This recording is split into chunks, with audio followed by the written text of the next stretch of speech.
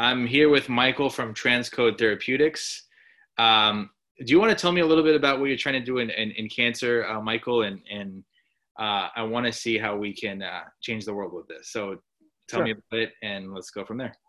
Yeah. Well, thanks very much. First of all, I'm really excited to be here to tell you about it. And that's a subject that's, we've been working on this we actually formed the company in 2016. It's science that comes out of Mass General Hospital.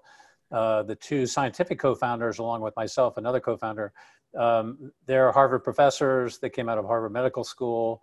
Wow. And the science is been worked on for over 10 years now. So it's a really well optimized approach. And what we're trying to do is resolve metastatic disease. When you talk about cancer death, and last year there were 9 million people that died of cancer worldwide, up to 90% of those cancer deaths are associated with metastasis. And so late stage disease is where there's a real, a problem with treatment options for patients. There just isn't anything that can resolve their disease. So All they can do is really slow down the disease. They can't really. Right, exactly. So what our therapeutic does is it actually targets the mechanism that's responsible for metastatic tumor cell viability. And we inactivate that whole process. So we eliminate metastasis in our preclinical studies or animal studies. We eliminated metastasis after 4 to 5 weekly treatments. And then we actually stopped treatment because there was no evidence of disease left. And the animals lived out their normal life. And what animals were they? What type of animals? we're talking mice, a murine model. Wow. So, and we actually have done quite a few different types of studies. So different types of either immune competent mice or not.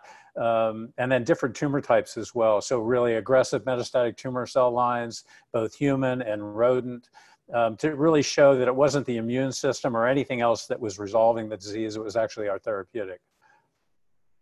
Really interesting. Yeah, so we're really anxious to, translate to the clinic to show that this same biology can work in a human being. From knowing you, Michael, for a little bit of time, what interests me most about what your treatment is that there's no negative side effects, really.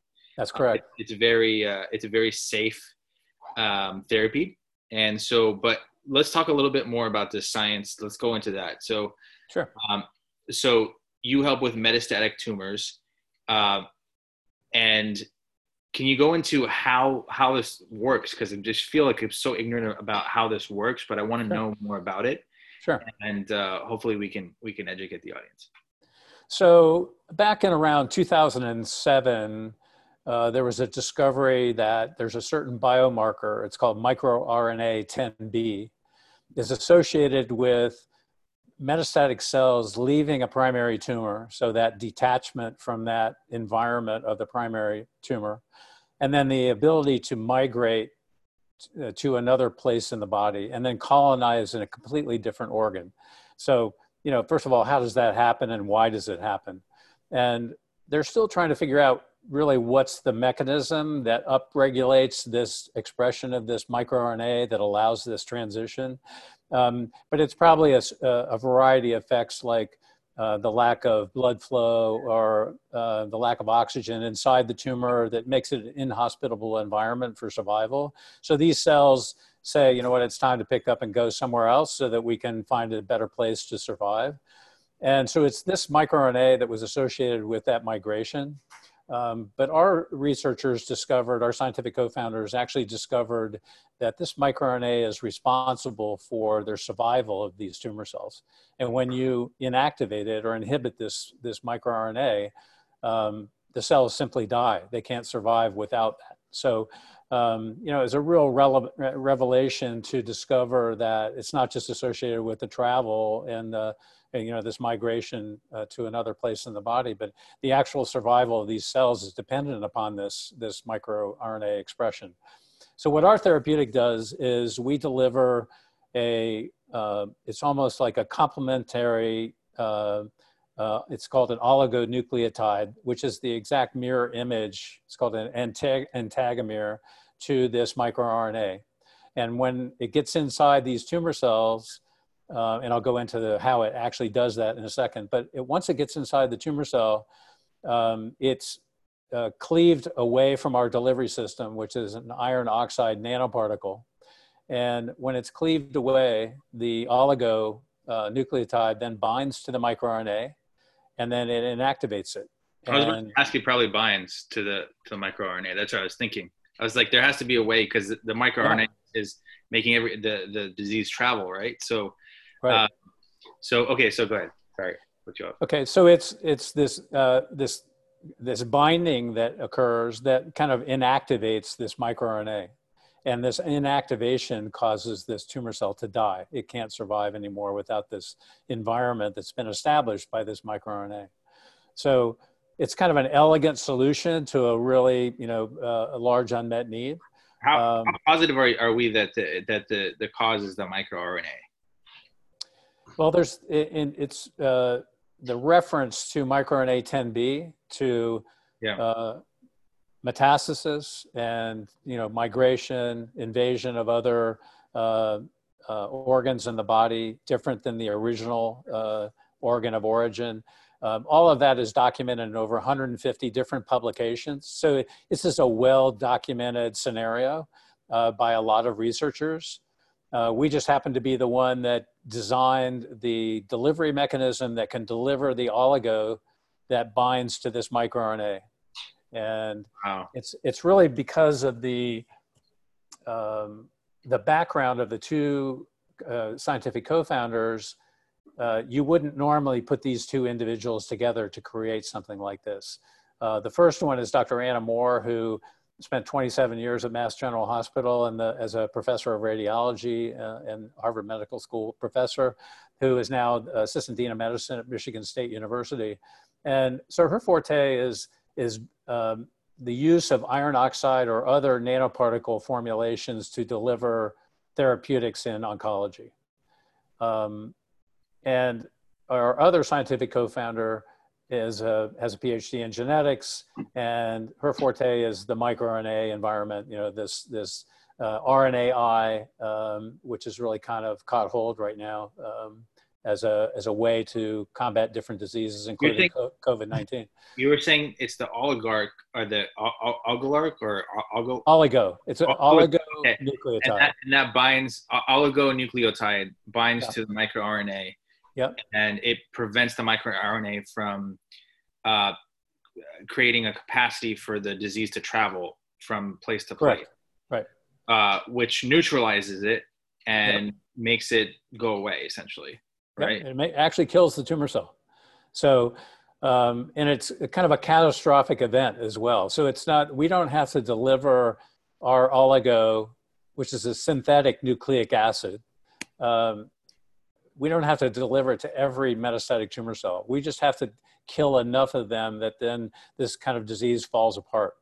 So, we demonstrated this in mice in a variety of tumor cell models that are known metastatic, and so we caused complete elimination of metastasis without recurrence. And as you mentioned, there's also no toxicity because we're really not disturbing normal cells. This isn't a chemotherapeutic or a chemical drug that affects all cells, including tumor cells. This only affects the metastatic tumor cell. Got it. Okay. Wonderful. So it's not early stage, it's more late stage cancer. Well, what's interesting is the original studies that our scientific co-founders embarked on was to look at prevention. So what if you implant a known metastatic tumor in a rodent, and then you deliver the therapeutic right away? Would metastatic cells ever form? And what they found was, and published in Oncogene in 2013, was they don't. So all the control animals actually died of the disease, 6 to 8 weeks later, and all the therapeutically treated animals did not develop metastasis. So it actually further proved that not only does it kill tumor cells that are already established, so metastases that have already been formed, but it also prevented the disease from happening in the first place. So when we go into the clinic, it's likely that, yes, we'll treat late stage candidates because they don't have, very many treatment options available to them. But it's likely that we would also look at other earlier stage candidates to see if we could actually prevent metastasis. But it's so difficult to treat early stage though, because you'd have to follow them for a long period of time. Yeah. I mean, people aren't diagnosed. They don't think they have the disease for a long period of time until they, some type of symptom appears, right? So while, how do you make it more widespread so that it does help with prevention as opposed to? Well, normally things like this are adopted by physicians. So it likely would be adopted as an earlier stage, treatment potential. If it works on established metastases, how do we know that there aren't really microscopic metastases already traveling around that we could actually affect? So they might want to try this earlier stage. So that could be an outcome of successful treatment in late stage disease. Yeah. So what I'm saying is that the problem is a diagnostic problem. It's not necessarily that. True. You know. So like I don't even know I have cancer. I'm not going to check if I have cancer until I see some type of symptom. And usually when I see some type of symptom, it's metastasized, right? Well, it's oftentimes what will happen is, and not to discount therapeutics that have resolved really stage 1 and stage 2 cancer types, pretty well. That with surgery, radiation, chemotherapeutics, stage 1 and stage 2 disease has pretty good outcomes. It's these later stage outcomes that are really not being bettered. So really a horrible situation to be in, to decipher whether you go through this very intense treatment to just expand or to prolong your life. It's a very intense decision. It's very emotional, affects families tremendously. Oh, sure. I can't imagine what that's like. I can't imagine, do I go through this therapy, put myself through torture, in the later stages of cancer in order to live a little bit longer for my family? It's really, heart-wrenching, Sure. And it also comes at a great cost, financially. And there's a common question when I talk to cancer patients that have had primary disease and they've had, surgical intervention and chemotherapeutics and radiation treatment, and they've gone into what's called so-called remission. But what they don't really know is what's the chance of my cancer spreading, and will it metastasize? I think is another question that I commonly get as a kind of a fear that cancer patients have, and it's always present on their mind. I know a lot of cancer survivors, and even though they might have survived, 5, 10 years, 20 years post their original diagnosis and treatment, they still wonder about it. Am I going to have another, tumor at some later point in time? And so I think what our therapeutic could offer is a treatment resolution to that secondary question. That's number one. But also, we're embarking also on a diagnostic test that would measure the expression of microRNA 10B in a blood sample. So having the ability to know that you have 10B expression even after these original treatments for primary disease could be really valuable. And at least knowing that there might be this potential of metastasis coming up. So you want to be further evaluated by your clinician to see if that's going to be true. Wow. This is so interesting. Cancer is a very diverse field. There's so many aspects of cancer that exist, and you're solving essentially one very, very prevalent form of cancer that needs to be resolved. And it's just so difficult to imagine, what somebody goes through, getting cancer. It's one of the specialties as a physician where, you really need to get to know your patient, and it's very emotional for you, I think, as a physician, right? Sure.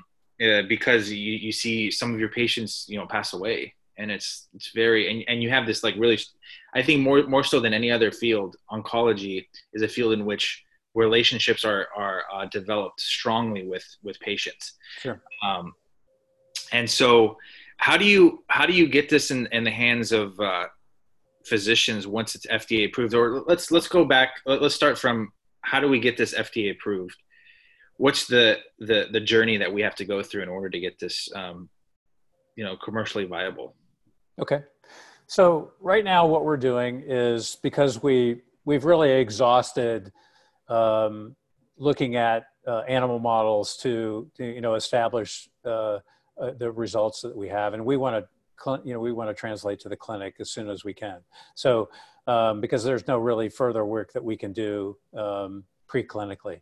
So we're raising money right now. So we have a seed round that we're raising. It's a convertible note, and we're raising $3.7 million to do a first in man study, which is, and we already have kind of a green light from the FDA to actually go through the study that we've designed. Back in March, we were actually slated to meet with the FDA in person, and it was canceled the day before because of COVID-19. So, oh man. What we did get in return was a pretty lengthy written response to our questions that we posed to the FDA. And one thing that we recognized pretty well was they were really interested in what we were doing. So, we're going to, our first step is to embark on a study that shows that we can successfully deliver in a human being this oligonucleotide into a metastatic tumor cell successfully. So that study is to establish that fact, because in the RNAi field, of which we're a representative of, that's been a challenge that only recently companies like Alnylam and others have resolved. And so even though RNAi has been a kind of a focus point for solving a variety of diseases because of its potential, that the delivery issue has been a challenge. And so that's one of the things that we've been able to develop, is a delivery system that overcomes this challenge. So that's number one. But we've only proved it in animals. And for the next stage investment, which would be serious investment to take us all the way through the clinic and then get to commercialization, investors are interested in seeing this delivery success in humans as a first step. So that's what we're going first. So we're raising this money to do that. So we've raised 1.2 million so far against this 3.7. So we need to raise another 2.5. So we've already started some of the process work that we need to do to get into to a human being this way. And then the secondary part of that will be to go into our phase 1 and phase 2 trials, of which we already have a kind of a trial design already established. And we'd be looking at a variety. This will be a kind of a what we call a basket design, or what's known in the industry as a basket design, where you, because our microRNA 10B is overexpressed in up to 18 different tumor types.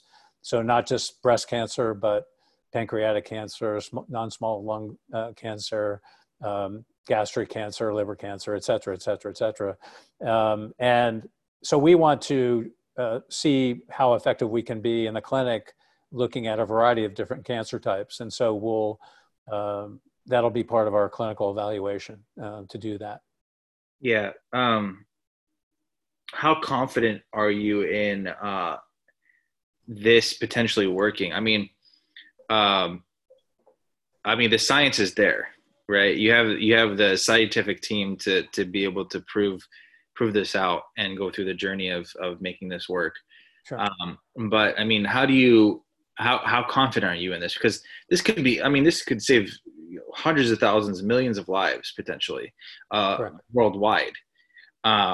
So I'm sure, from your perspective, this is a very emotional thing. Like, we need to make this work, because if we make this work, then people are waiting for it. People are waiting for it. They need it, right? They sure are. So I'm sure it's emotional. It's very emotional for you. It is. Yeah. And it hits home too, because we've already had family members pass away and with this knowledge that we know this works in animals, and we are highly confident it will work in a human being. And You've had yet, family members that you can't use this therapy on because. sure, yeah. One of our scientific co-founders' father died of colorectal cancer last year, and of course, she would have wanted to, try this on him. So it was a diagnosis that came kind of out of the blue, and there were really no treatment options for him, so What I really yes. like about this, what I really like about your therapy is that it's relatively it's harmless, essentially, right? Well, so far of what we know in animals, that's true. So What that's you know, part of the, that's part of the, and the other work that we've done in this optimization work that we've done with the therapeutic over years is to evaluate the therapeutic from a safety perspective. And so we use components that are kind of already tried and true out in the clinic. For example, our iron oxide nanoparticle has a similar construct to it that is used to treat iron deficiency anemia. And it's been used on millions of patients very safely. So that's another thing that the FDA kind of likes about our therapeutic approach, is that there's a lot of safety built into the construct itself and kind of a proven track record, if you will. For example, we coat the whole therapeutic with dextran, which is a non-metabolizable sugar. And I think a lot of people know that tumors love sugar because they use it for fuel, and so they rapidly uptake our therapeutic because that's one of the reasons that they do, is because of this non-metabolizable sugar. But then our therapeutic gets locked inside synthetic sugar, though, right? Or is Sorry? it synthetic sugar? Yeah, it's a non-metabolizable sugar, correct? Yeah. But it still is, it's glucose. It's it's what tumor cells crave. So, and so they rapidly uptake this product, and then because it's non-metabolizable, the therapeutic gets locked inside the tumor cell, and then we affect the microRNA strategy. Oh, that's genius. Right. So it is, but also dextran has a really good safety profile in patients. So it's another part of our approach that we really think this is going to be safe for patients as well. So we've also we're a lot of people question, is microRNA 10B, is that in other cells besides metastatic tumor cells, and is there any kind of downstream negative effect, off-target effect, if you will? Only focus on one thing at a time. Yeah. So, but we have really good evidence that this is not probably going to be so, because if you genetically modify mice and knock out microRNA 10B, they go on and live a normal life. Their organs grow normally, et cetera, and then their progeny actually grow normally as well. So it doesn't seem to be responsible for normal cell function. It only is responsible for this, this functioning in a metastatic tumor cell environment. So how effective was it in mice? So can you talk a little bit to that? I know we haven't discussed it too much, but. Sure. So we've done a variety of studies. So it wasn't just one study or two studies, it's a variety of studies. And looking at different types of mice, having compromised immune systems or not, different kinds of cell lines, aggressive. There's the different kinds of metastatic cell lines that are available. They kind of come in different categories, but one cell line that we used was a kind of a local regional cell line. So it didn't metastasize further than lymph nodes, for example. And then there was a more aggressive cell line model that was used that metastasizes pretty much everywhere. So it goes to the brain, bone, lots of other places in a mouse. So, and we were able to show success in both of those tumor models. So elimination of metastasis. And so that's what gave us the strong sense that we really need to take this to the clinic, because if this works as well in a human being as it does in animals, then we've really got something here. So that's our eagerness. So we're kind of, I kind of jokingly tell people that we're all dressed up and ready to go. And it's because we have a really formidable management team that has a lot of expertise in drug development and, taking a drug from conception to commercialization. But then we also have a really strong and active scientific, medical, and business advisory team that supports our initiative in a whole variety of ways. Not just from a medical perspective, people that have designed clinical trials, for example, but we also have, for example, one of the leading world's experts in the manufacturing of oligonucleotides on our team. We have the actual inventor of the iron oxide nanoparticle as an advisor on our team. Wow. And these are active members. These are people that have taken a real strong interest in what we're doing, and, offer advice. And we, even though they're shareholders on the team, it's a extremely minimal shareholder position, and they will admit that too. So they're doing it because they want to, not because, it's something they're being compensated for. And probably something I should also mention is none of our management team members, and I've been doing this since, January of 2016, have taken any pay whatsoever. So we're doing this, we're not using investor money to be paid. We're using investor money to drive the initiative. So I think a lot is said that we have this, amazingly engaged and passionate team that really wants to resolve this disease. And we show that. Do you mind if I ask a personal question? Sure, go ahead. How are you through this? How are you supporting yourself to make this work? Well, fortunately, I've had, other positions in my career that, afforded me, a pretty good lifestyle. So, and then my wife has a at-home business that is quite successful. And so that allows us to work from home, number one. And number two, it allows us to do this on a, full-time basis. So I'm at this, as any head of any, entrepreneurial initiative, I'm at this 7 days a week, literally. And, I've been doing it for a long time. Well, I mean, you're doing great work. I mean, if we get this approved, FDA approved, I mean, it's going to save many lives. Right.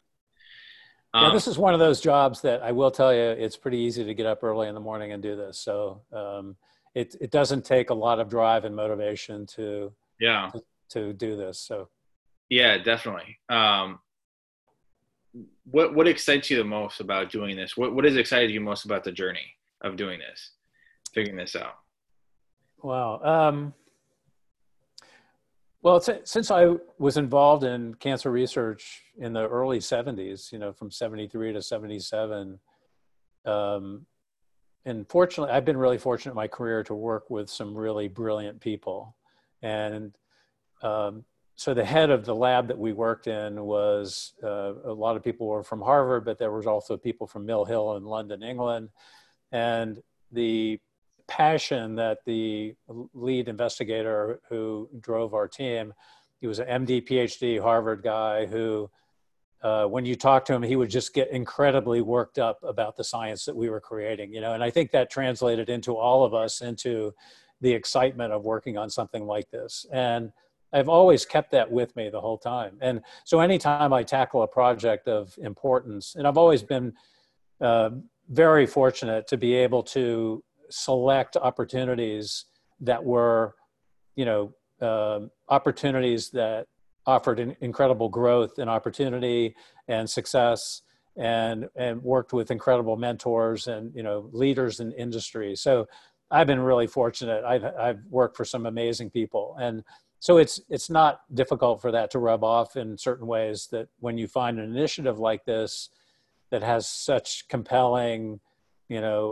potential behind it, and actually touching people's lives in a huge way. And it's not just patients, you're talking family members, right, and,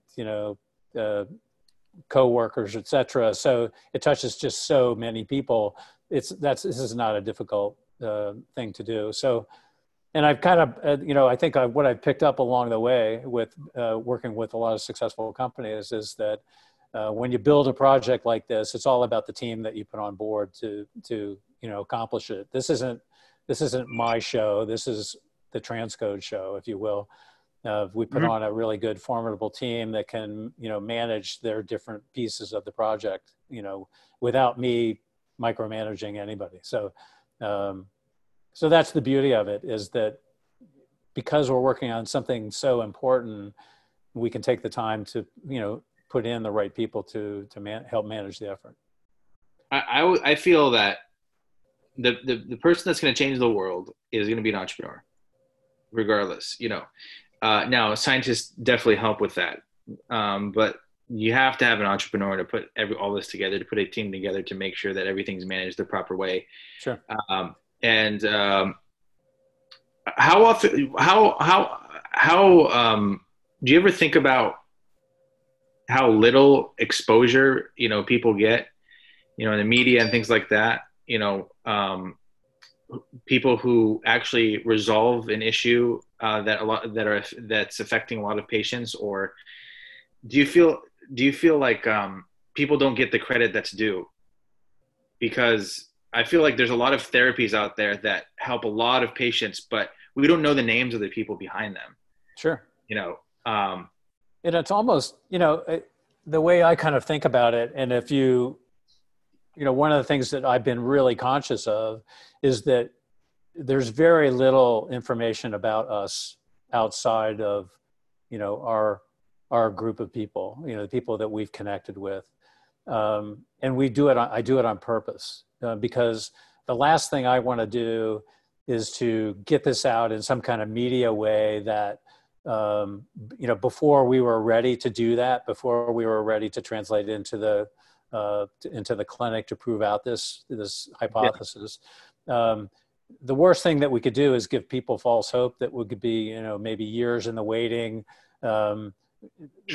We just did not want to do that. So it's been a very I've been purposeful about this. Well, I think people want to follow a journey. They want to see a journey. They want to see, somebody that's trying to make something work for society, and see how that progresses. Because, people love Elon Musk, for example. He's doing a lot for society, and they would love to see him, on a daily basis, what he's doing and how he's, changing the world and progressing and launching these rockets and right. making Tesla better. So I really do think that people need to see the journey. I totally agree. And we've actually just embarked, on this journey we just put on a PR consulting firm to help us really craft our message. Because, one of the things I've been really conscious of is that when we get information out into the public domain, that it's done in the right way, number one. And number two, that we're conveying the right message as a team. And it's really important to make sure that we have that message, with a lot of clarity behind it. And so I don't disagree with you. I think that, in our time is kind of now. We've just recently started this initiative because we feel that now we're ready to do that. Mm-hmm. Great. Well, it's very honorable what you're doing. You guys are the unsung heroes that resolve world issues and don't get the type of exposure that celebrities get. And celebrities are making millions of dollars, and right. They're making videos online. Just like coming out of the limelight, or coming out of nowhere, making these videos about woke society, and it just we need to give more credit where credit's due. And I feel like, you guys are definitely helpful, and you guys need to get, you need to get the credit for what you're doing. Now, say you're talking to an investor. Yep. What would you say to a potential investor who's maybe has a personal reason why he would potentially invest in this mm-hmm. company, but also, let's say an investor wants to get a return on his investment? What would you say to somebody in both realms? Somebody that has a personal reason to invest, and then somebody that really wants to see a return. Okay. Well, the first one is an easy one, because the angel investors that invested $2.2 million into our company so far, they're not scientists. They're, they're business people. They've had successful careers and they have the means to invest, number one. But number two, the reason they're investing is because they've been touched by a personal story of someone in their family or friends that have cancer. And so they want to see this resolved. So, there is that personal connection for sure. And almost everybody that we talk to, it's a personal scenario, whether we know it or not.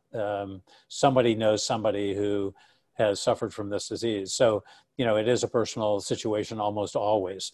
But second to that is that, investors at the end of the day, they're putting money in to not just resolve problems, but they want to see a return on their investment. And we understand that as entrepreneurs and as head of this company, I want to make sure that people have a large return on their investment. And so, but I don't think I need to, I've had this discussion with different, leaders of institutional investment houses that when I ask, what do you think this is going to be worth if this is successful in the clinic and we go to commercialization? And it's a big number. So how do you put your arms around how big that number is? So we don't really talk about it a lot because it's very difficult to model what that might look like. So we just think it's better to, have people that are invested for the reason of solving this really large unmet need, number one, but number two, with the prospects that this is going to be achievable, that we'll have success doing this. And, so that's how I kind of look at it. I want to make sure that we do everything in our power to put the right team in place, that we're accomplishing the right steps and the right progression so that when we do get to the clinic and show results, that we've kind of done it in the right way.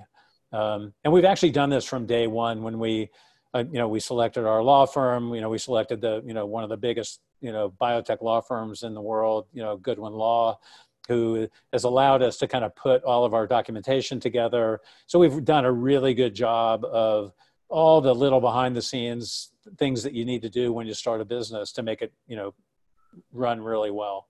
And then if you ever get purchased by somebody, that documentation is all there and you've done it the right way. I have a feeling, very strong feeling that there's going to be a bunch of pharmaceutical companies once this gets FDA approved that are going to want to buy your therapy, 100%, like without a doubt. So it's just a matter of like getting in early, taking that risk. It seems like it'd be a worthwhile risk. You have a very strong scientific team. You have an MD, PhD that gets very excited about the therapy and lights up, like you said. So regarding the initial impetus of you starting this company, it was mainly personal, or so it was people that you had in your family that you wanted this resolved for, or was it you saw a need in the market, you saw a need for it and you learned to gain the passion, or was this something where you had kind of a spark inside you that really wanted this because of a personal reason, or was it just like you kind of grew that passion over time? It's a roundabout way to ask a question. Well, no, it's a good question. And, I was asked it the other day, as a matter of fact, by an investor. And so, and it's something I actually hadn't thought about until he asked this question. So, what I saw originally when I met the two scientific co-founders for the very first time, and they presented what they had, because I had some knowledge in the space, it was like, are you kidding me? This is what you have? Because they had already published in, amazing peer-reviewed journals like Cancer Research and Oncogene and some others. So, the scientific approach and the rigor that they had already accomplished, you could tell that they were very serious about their work and that they knew exactly what they were embarking on and the results that they were generating. It was great to see scientists that got so passionately interested in what the potential was. Normally scientists aren't kind of that way, they're kind of dry and they're involved in the science and they're more interested in all the steps that they need to take and all that kind of stuff. But here are two individuals that are really passionately behind this, because again, I think we're all touched by people that have had this disease and not live through it. So, Yeah. so for that, I think it was that reason. And I'm a passionate person anyway. I'm a passionate entrepreneur. I want to see science like this go forward. So, Yeah. uh, so that was really the impetus for me to get involved. That I saw that I could really lend a hand because they had, they obviously don't have any or very little business acumen. So there was a real need for the business side of this to come into it, to be developed. So What were you doing before this? What other businesses have you owned? so I've been most of my career was in the medical device space. When I left cancer research, I went into the diagnostics business. I was very fortunate to join Abbott Diagnostics when it was a $17 million division of Abbott Laboratories. 4 years later, it was almost $1 billion division. And it was run by, one of the things, again, I've met some great people. It was run by the CEO at the time of the diagnostics division, came in from the Texas Instruments calculator division. Obviously knew nothing about healthcare, nothing about diagnostics or medical devices. And he drove this company from a $17 million division to $1 billion division of Abbott, and ended up not only just being the CEO of that division, but ended up being the CEO and chairman of all of Abbott eventually, Jack Schuler. And so, I actually had a very successful career in medical devices, a variety of different products.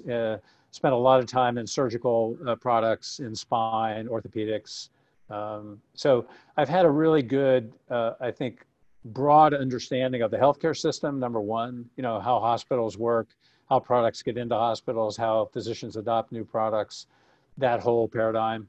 And then also the reimbursement strategy that you need to use in getting a product not only approved by the FDA, but then have it reimbursed so that you can actually make money. So all of those things, I have a broad understanding of all the different parts and pieces of a company. So It's such a complex sale in the medical field. Just everything in the medical field is just overly complex. It is. It is. Yeah. And there's so many decision makers. Clinicians want to see evidence-backed medicine. They want to see not only do the clinicians need to approve, but the CEO needs to approve, or whoever's running a particular department needs to approve. And then there's so many other factors that come into play, right? Oh, it's true. Yeah. One of the things that, and I mentor a lot of different people, especially in the medical device arena still. And, a lot of times you'll get a passionate entrepreneur that thinks he's created something really wonderful and wants to bring it to market. And I'm a good one to talk to because I want to, I can punch holes in a lot of different things, but also lay out the difficult road that it takes to get a product into the marketplace. And especially in today's world in device land, because you have such big players in the market that really control the hospital marketplace, it makes it very difficult for new products to actually gain market share. So. Yeah, it's one of those things, like in the medical device space, especially therapies like yours, you don't really need to do quantitative, qualitative analyses, right? It's pretty much like, will people love the product? Will it save their lives? Yes. If it gets FDA approved, we go through the clinical trials. No analyses need to be done. People want to save their life. That's true. That's true. That's true. So, like in that sense, that's what I like about medical devices and therapies, is that there's an obvious need for a lot of the therapies. It's whereas in other markets, other industries, there's not an obvious need for certain things. There may seem like there's a need or a strong need, but then you put a product out there and then nobody wants it. Sure. Right? Even though you feel there's a need for everyone that would potentially be a client, if nobody buys, that the market's spoken, right? But sure. It's very hard to imagine somebody going, you know what, I know this will save my life, but I don't think I want it right now. Let's wait a little bit of time, right, before I make the decision. Sure. Yeah. Which is wonderful. That's what I love about it. I got to tell you, man, like this whole COVID thing. We were planning on doing a venture conference live, and it was more of a general conference as opposed to focused. And then, when we decided to do this like online conference, became really focused, and I really learned to love this, and helping companies like yours, get out there and get the funding they need. Sure. It's like you said, it's very easy to work in this space. Very easy to get up out of bed and just work really, really hard for other people. I feel like, this may be the case, but in a lot of other fields, it may be harder, because if in some fields, all you're doing is working for money, that only lasts so long. You make the money, and then, where's the motivation after that? Right. Sure. Sure. But me knowing that, I have a daughter now, she's 2.5 or almost 2.5 months old now. I want her to grow up in a world that, where there's higher quality of life, therapies that can really help her if she gets sick in any way, and I'm sure a lot of people feel that way. But I just love this space. I just love it. Have you always been in the med tech space, or have you been in other industries, and then you learned you learned like me that you should be in this space? No, I've always been in healthcare, except for I was on the board. I've been on the board of a couple of different companies, and I was on the board of I don't know what you would call it. What's the term? It's like Lululemon. It's like athletic wear, but you can transition into using it. You can wear it all the time, kind of thing. And so I met some really passionate entrepreneurs that had created this incredible clothing line, but they were lacking some business acumen to kind of explode their business. And so I came in with a couple other, with an investment banker and some other people that I know that have this ability to mentor a small company into something bigger. And so together we helped them kind of really get on their way. And Awesome.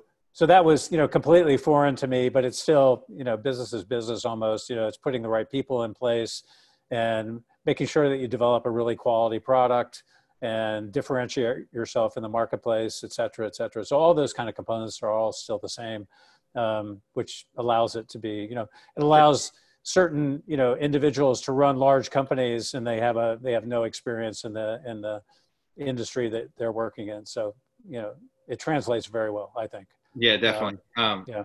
So if an investor or somebody listening to this podcast wants to get a hold of you, how would they do so?